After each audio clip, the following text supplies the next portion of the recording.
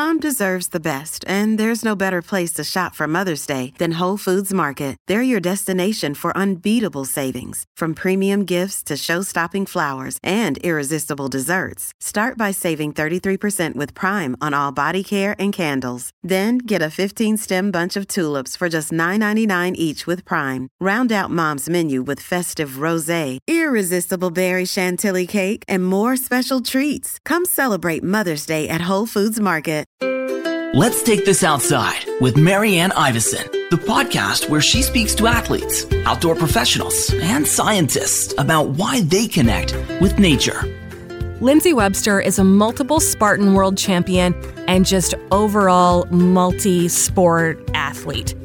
Lindsay began obstacle racing in 2014, jumping in headfirst with her first race in 2014 for the Spartan Race World Championships in Vermont. She became a full-time professional athlete 2 years later, winning multiple titles as a Spartan World Champion and OCR World Champion. Lindsay recently started competing in trail running and skyrunning, taking home first place at the U.S. Skyrunning Championships. She is thrilled to be representing Canada as her home country. She enjoys the Canadian winters with lots of cross-country skiing with her Malamute Suunto. And when Lindsay isn't training, she spends time on her hobbies of small farming, photography, camping, and baking from her home in Sutton, Quebec. Please welcome, I'm so stoked for this, Lindsay Webster. First of all, welcome. Thank you so much for taking time for me. I hate saying this, but I'm a fan. Well, thanks for having me. My husband's actually away right now, so you're keeping me company. You were here in the Ottawa-Gatineau region a few weekends ago for the Gatineau Loppet, which is one of the coolest ski races, I think so anyway, around. And you placed not in just one, but in 2 races. And for not being a cross-country ski professional athlete, I'd say that's pretty impressive. What happened? Thank you. Yeah, so the first race was the classic ski, and I was really surprised that I placed in that one because I'm not a very good classic skier as far as racers go. And I actually missed my start.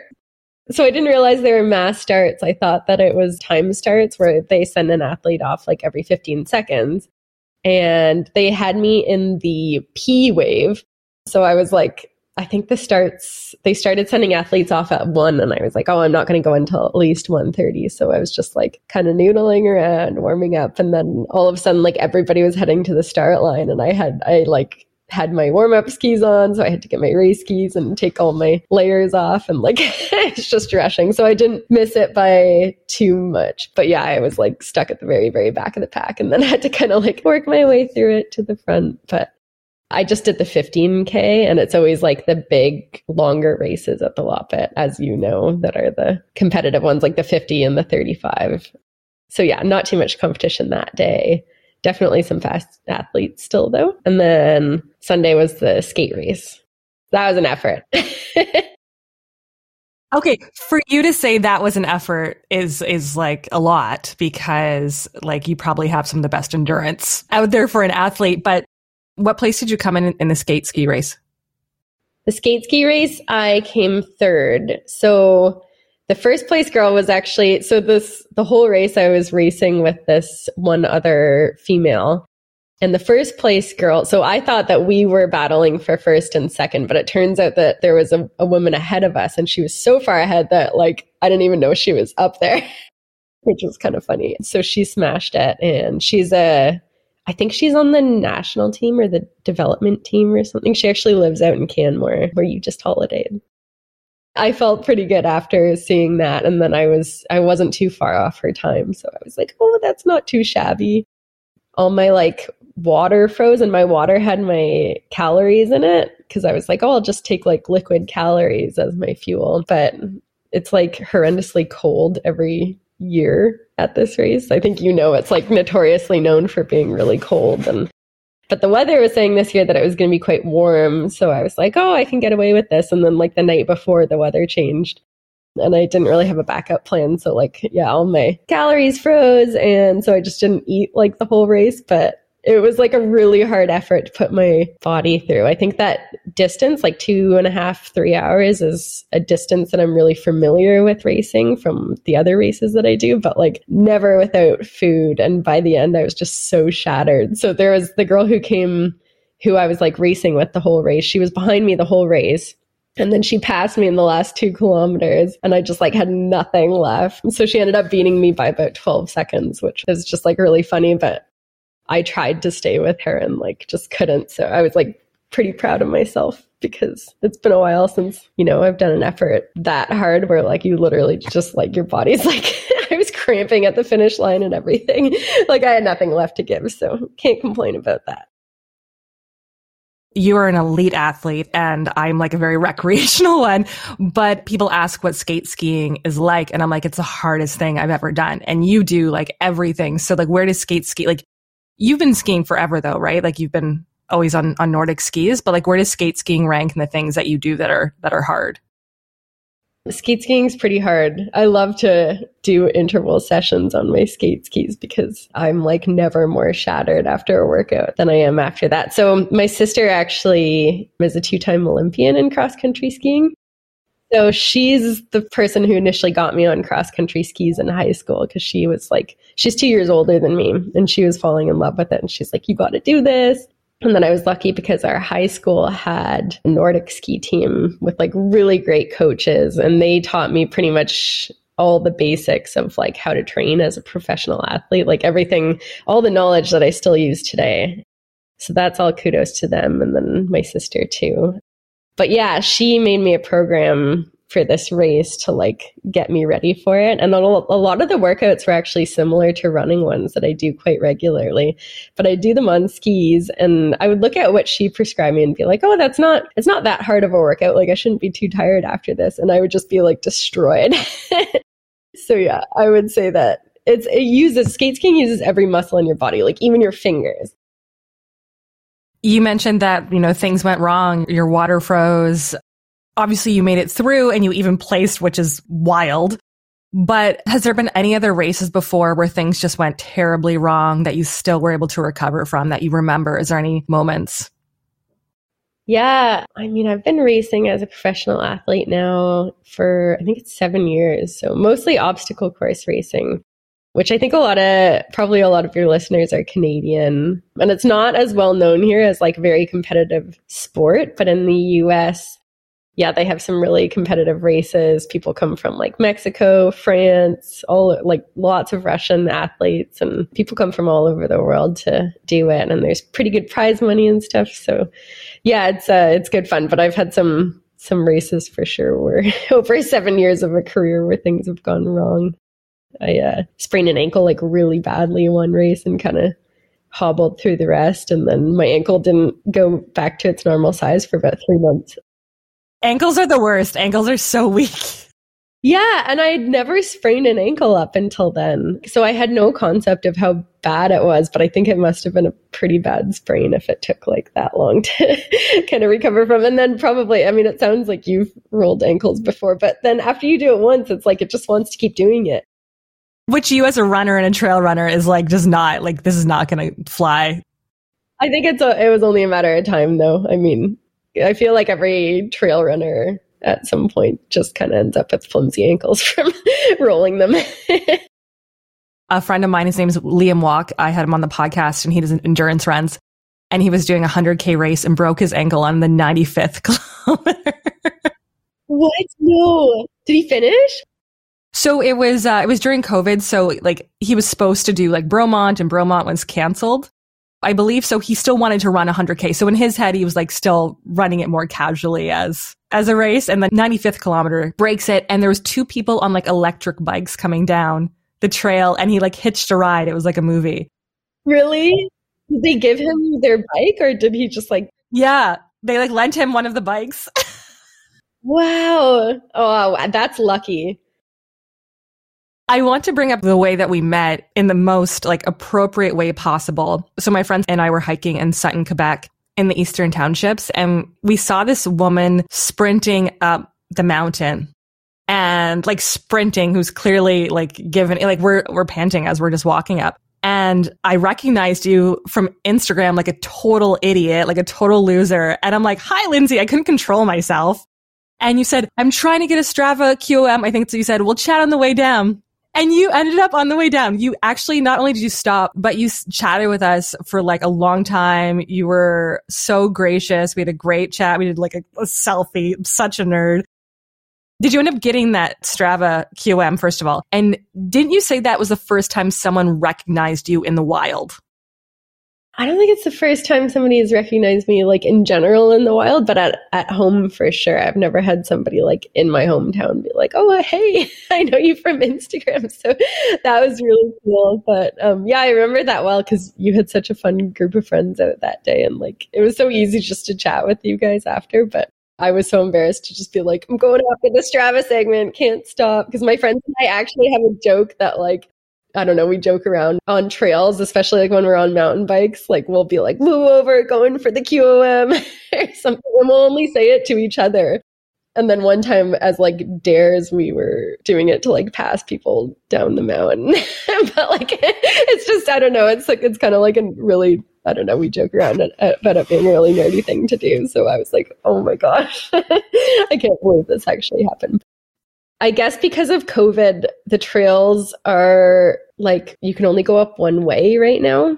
You're supposed to go up one way and come down the other way. But the way the Strava segment goes is actually like the way you're supposed to come down. So I still don't have the segment because I went after it that day to try and get it. But I didn't realize that like the segment went up the other trail and not the one that I was on. I was just like following the signs. So silly me. Should have figured that out. But there's like 8 ways to get up that mountain. So it's actually a little bit confusing. It's funny because like you're one of the best outdoor athletes in the world. And it's just funny to me because like I have an unhealthy relationship with Strava. I get really competitive about it. I'm not an elite athlete at all. But do you find it more fun because you probably are able to get them no problem, but like I know it's kind of a joke for you as well. But is it actually a good way for you to like push yourself is doing those Strava segments and going for them? Do you find that fun or like a way to train? Yeah. Well, especially during COVID, like it was, I'm sure you found too, like it was just like a massive motivator to stay fit. And like, I want to clarify too, like we don't joke about getting Strava segments as being nerdy only when you tell people like, I can't talk because I'm going after this Strava segment, or like when you tell people to move off the trail so you can get by because you're going after this segment. But anyway, no, I think it's awesome that they're out there and like for people to go after them as goals. And they're not easy to get either. Like around here, there's so many, Quebec has like so many incredible athletes. Even when I was watching the Olympics this year, like if you look at the roster and all the different sports, there's always somebody from Montreal or Quebec, at least like 1 or 2 people in every sport, which is awesome. But yeah, even here in Sutton, like the running segments, my friend Lynn Bissett has a lot of them and she's an ex-Olympic cyclist. And then, yeah, there's just like a lot of local people who are super fast. So I know you have to have that competitive spirit to do what you do. But something that I've noticed, especially on social media, is like your love and your support for other female competitors. And you have this way of like, what you portray is that you stay competitive while lifting others up. And it's a beautiful thing. So is that something, obviously it's something probably like you're extremely gracious and kind person. So obviously it comes natural to you, but do you make a point of making sure that you support other female athletes and other female people who just want to be outside? Yeah, definitely. I mean, I think that's what sport is all about. And it's something to be shared with other people. And like, it wouldn't be any fun just to compete against myself. So even in obstacle racing right now, like one of my competitors is like, she's running a whole program to try and bring other females into the sport, specifically in like kind of like the elite women's field. Because we always just like want more competitive female athletes in there. So yeah, so I'll recruit you too, because I know you say that you're like not an elite athlete, but I mean, when you came to Sutton, you hiked up Round Top, and the day before you went for a giant bike ride. So like, I don't think that's like well above what the average person would do. I would love to go for a gravel ride with you. I would love that. I'm trying to talk my husband into like letting me get an e-bike too, an e-gravel bike, so that him and I can go for big rides together. Because usually I can't keep up Or like I want to ride with my friend Lynn, who I mentioned, but because she's an ex-Olympic cyclist, like I can't keep up to her either. So I'm like an e-bike would be great. Just like a little bit of a speed assist. I want to talk about Ryan too, if you don't mind, but is there any sports that you do? Clearly you're good at many things or great at many things, but is there any sports that you do strictly just for the love of it and you have like no competitive spirit about it? That was cross-country skiing actually for a really long time, up till this year. I competed a lot in high school, but then I always kind of like felt like I was treading a bit in my sister's kind of footsteps. And I still sometimes get that feeling when I do it. But I absolutely love skiing. Like there's no better feeling than gliding along on the snow through the woods. So it wasn't till this year that I was like, I'll like try doing some competitions again and like see, bring competitive aspect back to it. But usually it's just something that I do for the love of it and for cross training. And like one of my favorite winter, training days would be just to like go out for like a 3-hour super easy cross country ski and be nice and tired after.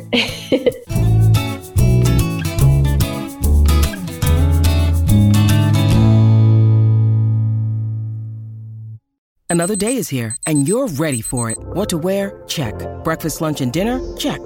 Planning for what's next and how to save for it? That's where Bank of America can help. For your financial to-dos, Bank of America has experts ready to help get you closer to your goals.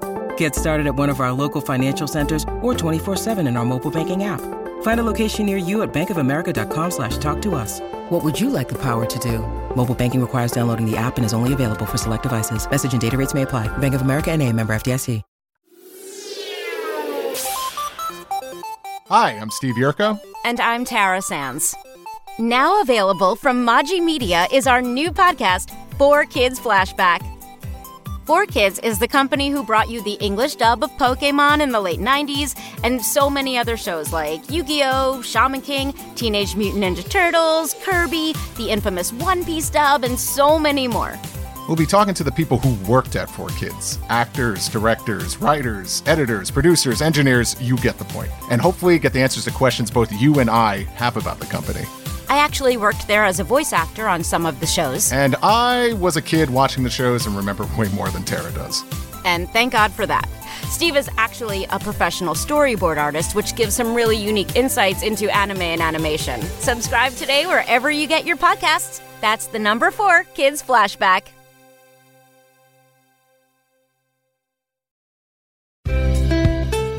Let's take this outside with Marianne Iveson. Both you and your husband, Ryan, are accomplished athletes. You don't see that every day when like both partners are like elite in their field. So how does that work in terms of supporting each other? Do you train together? You kind of just answer that. But what does that look like? Because clearly you completely understand each other's lives. We get that question a lot. And like, it's kind of funny because I actually don't understand how couples make it work when one person's an elite athlete and one person has like a regular 9-to-5 job.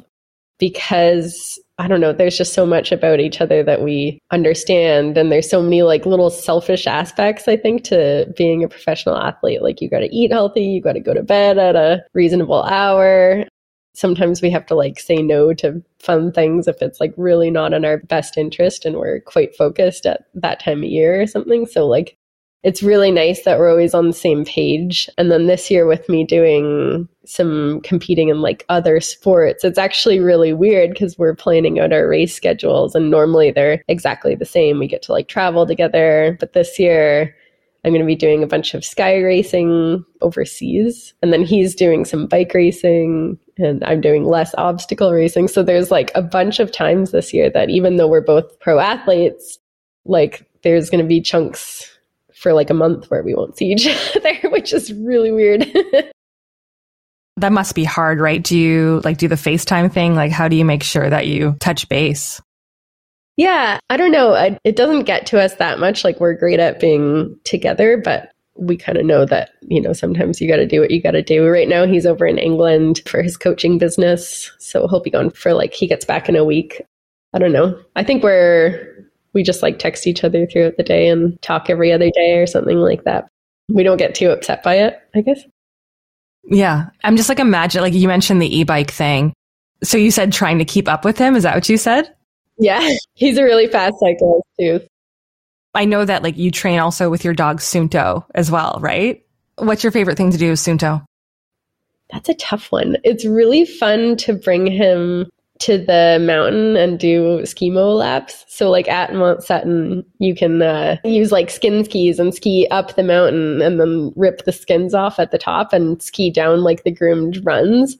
So it's really fun to take him either like before they open or after they close. And this is a great time of year because they close at 4. So you still have a couple hours of daylight, but he'll trot his way up the mountain with you as you're going up. And then he gets really excited at the top before you get to like shred downhill. And then he just like sprints full out. It's so cool to watch him. It's just like this massive display of dog athleticism. What kind of dog is he again? How do I pronounce that? He's a Malamute. So he probably does better in the winter, right? He can probably go all day in the winter. Yeah, exactly. Yeah. He's 10 now, so he's like got some arthritis. He's starting to slow down. But when he was younger, yeah, we had some days in the mountains. We'd take him out for like 12-hour days with us, and he like wouldn't be phased. He would love it. Everything that you do for the most part, I'm sure you do training indoors too, but is just completely outside. And that's what this podcast is about, is talking about our connection to nature, right? What is it about everything that you do? Like, it must be a part of you now, right? That everything you do is outside, whether you are in California or whether you're in Europe or whether you're at your home in Sutton. What is it about being outside and playing outside and competing outside that elevates it for you? Oh, so many things. I think a lot of athletes struggle with rest days. And I wouldn't say like I struggle to rest, but I struggle to not get fresh air. Like I just love to spend those hours outside during the day. And so it's easy during the summer because I'll just do a bunch of like veggie gardening or like, I don't know, kind of like we have chickens and we live on a co-op. So there's always like lots of kind of outdoor chores to do, which I'll plan for rest days. But I think just having, I don't know, those hours to connect with like fresh air and then quiet hours when I'm like on a bike or skis. I used to train with music a lot, but I never use it anymore. I find it's just like important for me to just kind of like have those hours to myself to just, I guess, think about literally whatever my mind wants to think about. And it's a big stress reliever. So definitely promote active lifestyle to people. Is there anything in nature that no matter where you go, you look for maybe like cool mushrooms or cool trees? Or is there anything specific that you always notice that you love? I call it nature features. Like I love mossy rocks, for example, no matter where they are. Is there anything that you love no matter where you go or a certain part of the world that you're like, oh, I love the trees in like Norway? Yeah, Ryan's the tree guy. I'm definitely getting into mushrooms because they grow so plentifully back behind our house certain times of the year, usually like late fall. We see tons and tons of them. It's really fun to just see the really weird ones and try and figure out what they are. I would say wildflowers are a big one for me. I don't know if you've ever biked in Sutton in like late May, but you should try it because there's literally just like all the farmers' fields just like covered in wildflowers. It's like, I think they make a point to not do any like plowing or tilling until at least June or something. So like there's this period of 1 month in the late spring when everything is just like a riot of color everywhere you go. It's really cool. Late May is what you said is the time to go? Yeah, pre-official summer, but yeah, once everything's kind of dried out. I noticed something again, like about you maybe moving on from Spartan racing, but it looks and it sounds like you're doing more sky racing this year. You said planning out your calendar. So first of all, what is sky racing? Because it sounds epic. It's basically like mountain running. You just run up great big mountains and you get to run along the ridge at the top and then down the other side of the mountain, and then maybe up another one. But skyrunning races typically are just, it's basically like everything that I love about running. They're typically a bit of a longer distance, so you won't really see anything under like 2.5 hours. But they're not absurdly long either. I don't think you normally see ones over like 8 hours long, that's kind of like my wheelhouse. And then also just like you get, I don't know, some of them are really technical and there's sections where you have to use ropes and stuff and there's like a bit of exposure. Some of them you even have to like bring some climbing equipment and helmets and stuff. I haven't done those yet because I'm not experienced enough. but you always have incredible views. A lot of the ones in Europe are just like really cool races. So this year I'll get to go to, places. So this year I'll get to go to Austria and Spain, and I've been to Italy already. I'll get to go to France. So yeah. Does that play into your OCR, the ability to like scramble and play? And it's not just trail running, it's like trail running in the mountains. Yeah, exactly. Like I used to just do a lot of trail running, and then I found obstacle racing, and I was just like, oh, it's like trail running, but made more fun because you get to like have all these little obstacles in there to break it up. And then when I was just doing trail running races, like once I was used to obstacle racing and I would just do a trail running race, I was like, it's really weird not having the obstacles, like something's missing. And this just is like going by quite slowly. But then once I found skyrunning, yeah, it's kind of like, it goes by fast because your mind's always engaged, but then it's like very rewarding too, because, you know, you work really hard to get up the mountain, but then you get these like incredible views at the top and just like some really cool experiences.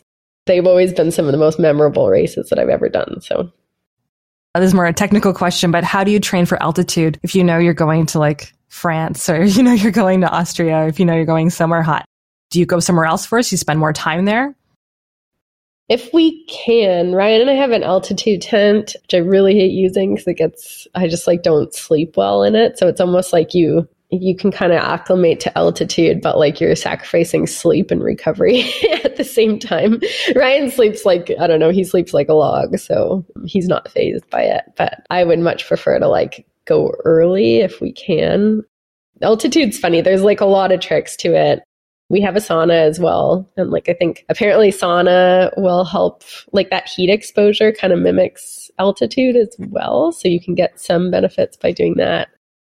If we're like really in doubt, then they say if you go like right before your event, then that's like either you have to go really early, like at least 2 weeks before to acclimate, or you go right before.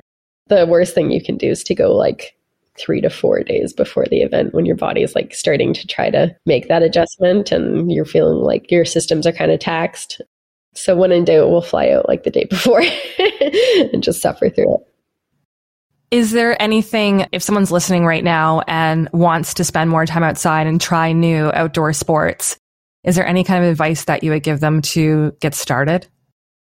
I don't know. I guess find something that you love, because I think, some people like love to be in the gym. Some people love cycling. Some people love running or to be outside. And I think you just kind of have to like try a bunch of stuff until you find something that you really enjoy, because then if you want to keep doing it, I guess you need to be able to enjoy it. It's kind of like a longevity thing. If you're just like doing it to burn some calories or to, I don't know, like get some exercise, but you're not really enjoying it, then like chances that you're going to keep doing it are a lot slower. So yeah, find a way to make it enjoyable, and then it's not really a chore.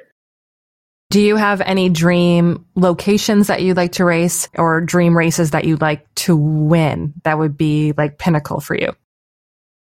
Ooh, that's a good question. Yeah, locations, like a lot of the places that I mentioned I'm going this year, because I'm doing less obstacle racing and focusing on skyrunning. I was like, okay, this is going to be the year where I just kind of like tick off all those races that I've been wanting to do for a long time, but haven't been able to previously because our schedule gets pretty filled up with obstacle races. So yeah, and then ones that I want to win, I don't know. I haven't really thought about winning any of them. I don't know. Like, I think the Loppet was really cool this year to podium at. That was kind of like a goal that I never thought that I'd be able to like make the podium in that race. So that was like really cool. And then of course I'd love to like win a sky race, but people are fast. Especially the Europeans, right? Yeah, it's insane. They're so fast. Lindsay Webster, thank you for taking time for me. And yeah, I would love to jump on the gravel bike with you and try to keep up. Maybe I should get the e-bike. Yeah, let me know if you're ever in Sutton. I would love to go for a ride. I'm always looking for company, so I would love that. Thanks for listening. For more Let's Take This Outside, go to ivesonvoice.com/podcast. Hi, this is Candace Sampson, the voice behind What She Said. My show is your destination for stories that not only entertain, but also educate and empower. Every week, I spotlight strong female voices from across Canada, women who are changing the narrative and driving change. Don't miss out on these inspiring episodes. Subscribe on Apple, Spotify, and Amazon Music, or head over to whatshesaidtalk.com. What She Said can also be heard on blasttheradio.com, Mondays at 5 p.m. and Wednesdays at 7 p.m. That's blasttheradio.com. It's time to dive into the stories that truly matter. Produced and distributed by the Sound Off Media Company.